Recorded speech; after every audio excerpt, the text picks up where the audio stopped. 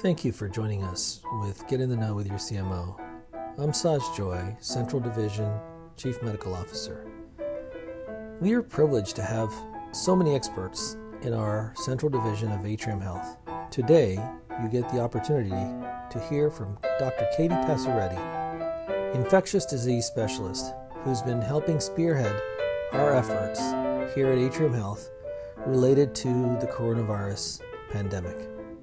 Well, a pleasure to have Dr. Passaretti here. Katie Passaretti is here to chat with us, and she has been on the forefront of this pandemic now for quite some time. So, Katie, thank you for being here.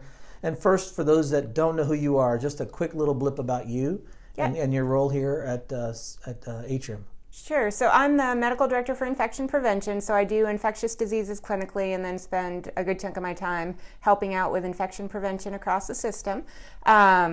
ID trained at Johns Hopkins, kind of spent a long time in Baltimore and have been here about 9 years. Awesome. And we spoke last fall about, not this, because we didn't know about this, but flu season. Right. You were preparing for the influenza and being prepared for that and expecting a surge because of the influenza. Surprise. Yeah. Who knew what this next couple of months would have brought back then, but definitely been a little bit of a crazy journey and things changing definitely very quickly. So lots going on. I've had different viewpoints throughout this pandemic. So I've been involved in kind of the response efforts at the planning level. So involved in those incident commands and whatnot. And also, I am a clinician and see the clinical side and hear the clinical management of COVID patients or, hear a lot of the frontline stuff as well. And many of our teammates would also know that because you trained at Hopkins and had the experience, all those little world bubble imaging, that the site that has all the popularity right now, you worked with the experts that were tied into helping demonstrate that. So they need to realize we've got someone who's really world-renowned in her experience from being there. Well, I definitely know world-renowned people, and I try to do my best. You're humble. So, Dr. Passaretti, over the last few weeks, it's been pretty static, right? The amount of work we've had to do? Yeah, right. Yeah, no, but there's been so much change. And so can you tell us a little bit about where we are at present state compared to where we were 2 weeks ago? Yeah, so, things have been changing really quickly, and it requires us as an institution to adapt very quickly, which is something that people, we don't typically like to do in healthcare. Sure. We like comfort zones. We like stable processes. And unfortunately, as this pandemic has spread, we've had to very quickly adapt our approach and change some of those recommendations.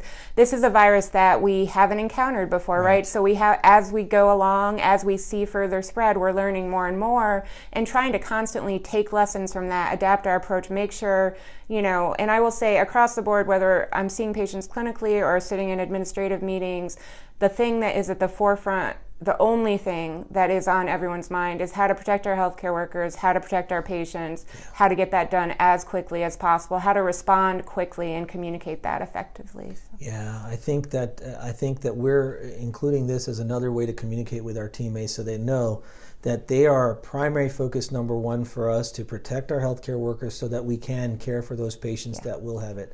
Absolutely. If we don't protect our healthcare workers, then we have no one to care for our patients. And, these are people we care about that we want protected to the maximal extent. Absolutely. And I know that, information, people can look something up online and go, oh, look, they're doing this somewhere else. Right. Oh, why aren't we doing that here? Yeah. It's not an easy decision, is it?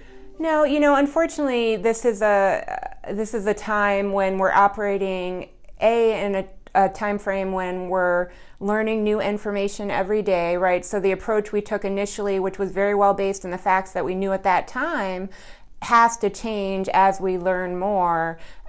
So, you see reports at one point in time, those may be completely out of date within a couple of days, and you may see completely different recommendations, but that all of that is done with thought, with, paying attention to everything that's changing. And, in a time of uncertainty, there are hard decisions that have to be made. You have to weigh the pros and cons of every approach, but we're trying to do that with, again, the intent of protecting the most people for the longest time possible. Absolutely. And, I just remember a few weeks ago, we wanted to, quote, flatten the curve. Not and that's still what we're trying to do. Yeah, so that social, the things that everyone needs to keep coming back to time and time again, social distancing, so, that idea of minimizing the mixing of sick and well to prevent transmission, giving yourself space from other people that may be infected so that you or your family don't become infected. The, basic infection prevention, so hand hygiene is the most important thing that you can do. Whatever PPE, whatever you're wearing, that basic tenet of just washing your hands really is the thing that will be most protective. The making sure we're identifying people with symptoms of flu-like illness, whether that's healthcare workers, whether that's patients, whether that's visitors, and, making sure that they're out of that kind of mixed population, especially in the hospital setting where we have obviously a big population that's at risk. Yeah, and I think you'd mentioned something about our testing capabilities and people being a little frustrated at times. I want you to share the pros and the cons in the sense of that, if you don't mind. Yeah, so in the United States, testing has been, we are very lucky at Atrium. We have in-house, so in our Atrium lab, we have capacity to do COVID-19 testing. So that is something very, very few labs throughout the country have. That gives us a couple of advantages. We get our results within 12, 16 hours, worst case scenario. Many places are waiting 5 to 7 days when they use places like LabCorp and Quest. So that allows us to do a couple of things. It allows us to downgrade personal protective equipment to maximize our personal protective equipment. It allows us to kind of more effectively treat our patients and minimize risk to healthcare workers. So huge benefits to getting that rapid response.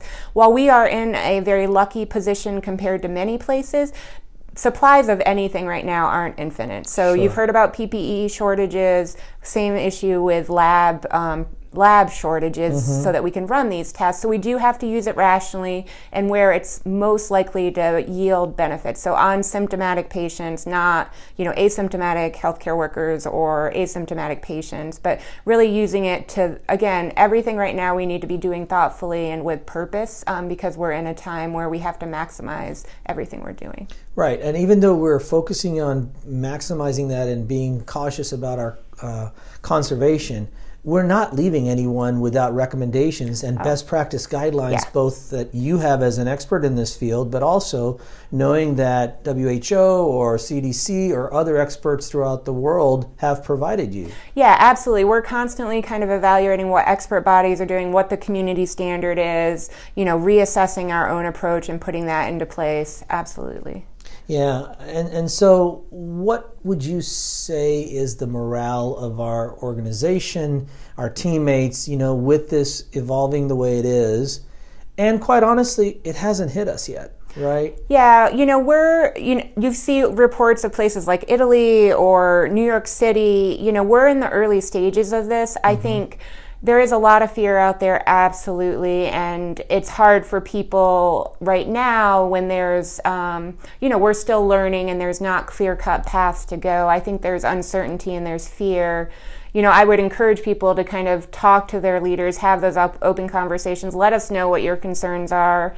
I certainly love hearing from people about and try to respond as much as I can if there's questions related to my area. I know other leaders feel the same in this institution. Whatever we can do to make sure we're communicating with everyone and that we are looking into, avenues. We haven't talked about personal protective equipment, but there are real shortages in personal protective equipment. So we're doing a lot of things to try to extend that, whether that's using personal protective equipment differently than we have in the past, whether it's UV light treatment of N95s to extend their use and decontaminate it, whether it's, Dr. Chai and Dr. Musselwhite are leading a 3D printing of face shields initiative. So, we're doing things differently than we've done in the past, all with the intent of protecting people and figuring out how to overcome these obstacles that unfortunately, we have to deal with at this time. Right, and along those same lines, we're being very creative about looking at places that we can house extra patients if they were to flood in. We're seeing and learning from the experiences of Washington State or New York or now what's occurring in Louisiana. Right. And the reality of it is we've been planning. We have been planning. We've been working on this. you guys have no idea the number of hours that many people have put into trying to make sure we're as prepared as possible. So there's been planning going on even before the pandemic was a reality, but it's only been ramped up over the past 2.5 months or so. Yeah, no, and I think that's what the general audience here probably doesn't understand is we've, and you and whether it's Dr. Calloway or whether it's Dr. Hunter, from a leadership standpoint, it's been in the works for quite some time. And I will say all the way up to Gene Woods, right? He's been at the table for the discussions from some of the earliest discussions that I've been a part of. Wonderful. And very, he wants to know what's going on. He cares about what's happening. It's at that highest level that, there's interest in doing what's right for our patients, doing what's right for our healthcare providers. And, those are really the themes in every single meeting I'm in that we come back to time and time again. It's not discussions about, money or resources. It's how do we protect people? How do we get through this together? That's wonderful. Well, one last question for you. All right. What advice would you give to our teammates and our audience that, says, we've got this? Yeah, I mean, it's hard times right now. Any time of fear and uncertainty, I would encourage everyone to at least take a few minutes, and I find myself struggling with this as well, just take a few minutes every day to do something calming, something that, brings the stress level down a little bit, because this is a marathon, not a sprint, and we got to all figure out ways to kind of get through this together. And, just know and recognize that really everyone at every level is doing the very best they can. And give each other grace right now, because it is, when we're all stressed, we all sometimes don't act the way we wish we had in other circumstances. So just trying to give each other grace, trying to take at least a little bit of time for yourself, and keep those sanity preserving moments intact. That's wonderful advice, and thank you so much for taking the time to share your expertise, but also this sage advice with regards to how we should be running this marathon. Yeah. Thank you. Thank you for joining us for this podcast of Get in the Know with Your CMO. We hope you enjoyed this discussion. Please join us again as we interview medical staff members, teammates, and other leaders.